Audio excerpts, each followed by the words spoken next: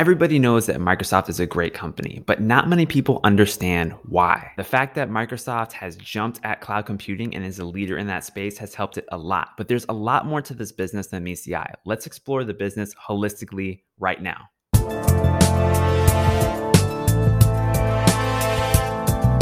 Microsoft was founded by, of course, Bill Gates, who became one of the wealthiest people in the entire world. And we all know that back in the 90s, Microsoft basically took over computing. They dominated personal computing, and they also started to dominate business computing. And that's really what started to set them apart. But what does the company look like today? And should you or I invest in the stock? Let's look at a couple facts. I looked at the most recent shareholders letter and annual report from Microsoft, and here are some of the highlights. First of all, is you need to know that Microsoft is split into three main segments. There's a productivity segment, there's the personal computing segment, and then there's the cloud business. Now, the cloud business, which it's pretty amazing because that definitely didn't exist 2 decades ago, is now a third of the business. And the three segments of the business are pretty much evenly split in terms of revenue, and they all contribute very well to the bottom line.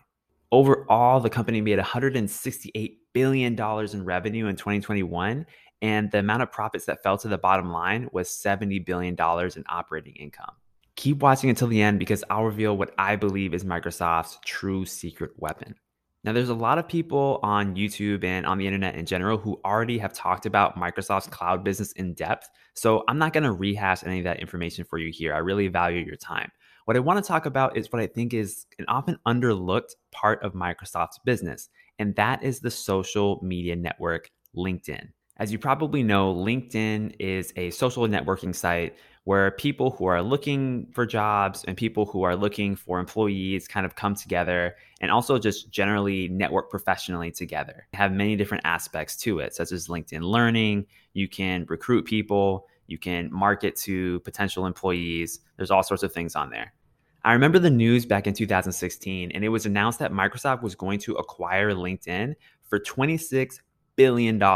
And I was thinking, like, that's crazy. Why would Microsoft pay that much for a social media company? It's not even one of the biggest social media companies like Facebook or Twitter at the time. And I thought, 26 billion?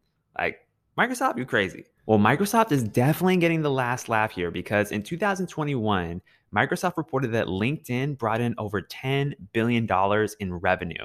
So that's just about half or a little bit less than half of what they paid for it about 6 years prior.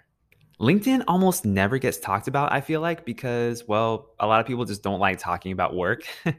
And the professional aspect of people's lives is something that people often put on when they're trying to show how great their accomplishments are, but it's not necessarily something that people talk about in social circles that much, not compared to things like Facebook or Snapchat. Now, speaking of the other social networks, did you know that LinkedIn has over 774 million users? That's more than Snapchat and Twitter combined.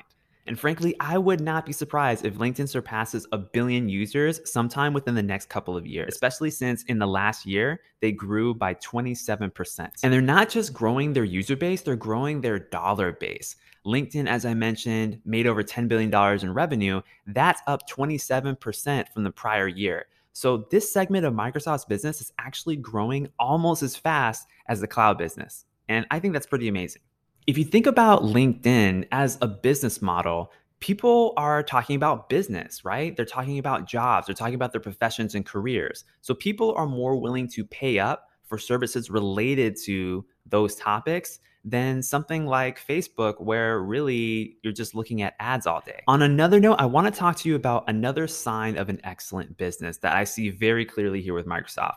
They returned over $40 billion to shareholders in 2021. About $17 billion of that was in the form of dividends, and about $23 billion of that was in the form of share buybacks. They also have $130 billion in cash and only $50 billion in debt. So they could wipe out their entire debt balance right now if they wanted to. And this harkens back to Microsoft's culture from back in the day when Bill Gates was really running things. In the very beginning, he wanted Microsoft to keep at least a year's worth of operating expenses in cash at all times. So that culture of financial conservatism has extended into the current version of the company. Now, we talked about LinkedIn as one side of Microsoft's business, but there are many businesses within Microsoft. They pretty much dominate business software, and they've been making incremental improvements to their suite of software for many years. So much so that companies like Apple and other businesses have not been able to unseat their position as the dominant software player in the business world. And that brings us to what I believe is Microsoft's secret advantage. You see, Microsoft understands its position within the scope of technology businesses. It understands where it fits in, and it plays in its own lanes very well. They run productivity very well. They run gaming. They run social media, at least as far as the business niche of it. And so they understand all these different businesses and how to operate them and make them produce revenue and ultimately cash flow. In the most recent shareholder letter, CEO Satya Nadella stated, "No asset is more strategic than data." And I love that quote because it epitomizes exactly what Microsoft is. Microsoft is an economic machine sourcing data from many different products and many different sources and using that data to improve each of those products and create new and better iterations. Since Microsoft bought LinkedIn, revenue has tripled. When Microsoft entered the gaming space many years ago with the Xbox, a lot of people thought they couldn't compete with Sony and the PlayStation, but they did. When the world started to shift towards cloud computing, Microsoft was at the forefront with their Azure products and with their cloud products. Now, many businesses talk about cloud and how they are trying to get into that space or leverage that space, but Microsoft is going a step further. They're creating separate, specific cloud infrastructures for different industries. So, for example, if you work in finance, you'll have a finance cloud. If you work in retail, you have a retail cloud. That level of customization is really only possible if you have a ton of insightful data, and Microsoft has that data. They can even succeed when they're not first to market. Slack is a messaging app that essentially is what I believe the next version of email, or kind of like a replacement for email. It has these different channels where you can talk to your coworkers. Well, Microsoft came out with a competing product called Teams many years after Slack was launched. And now Teams is installed on so many different businesses' computers worldwide.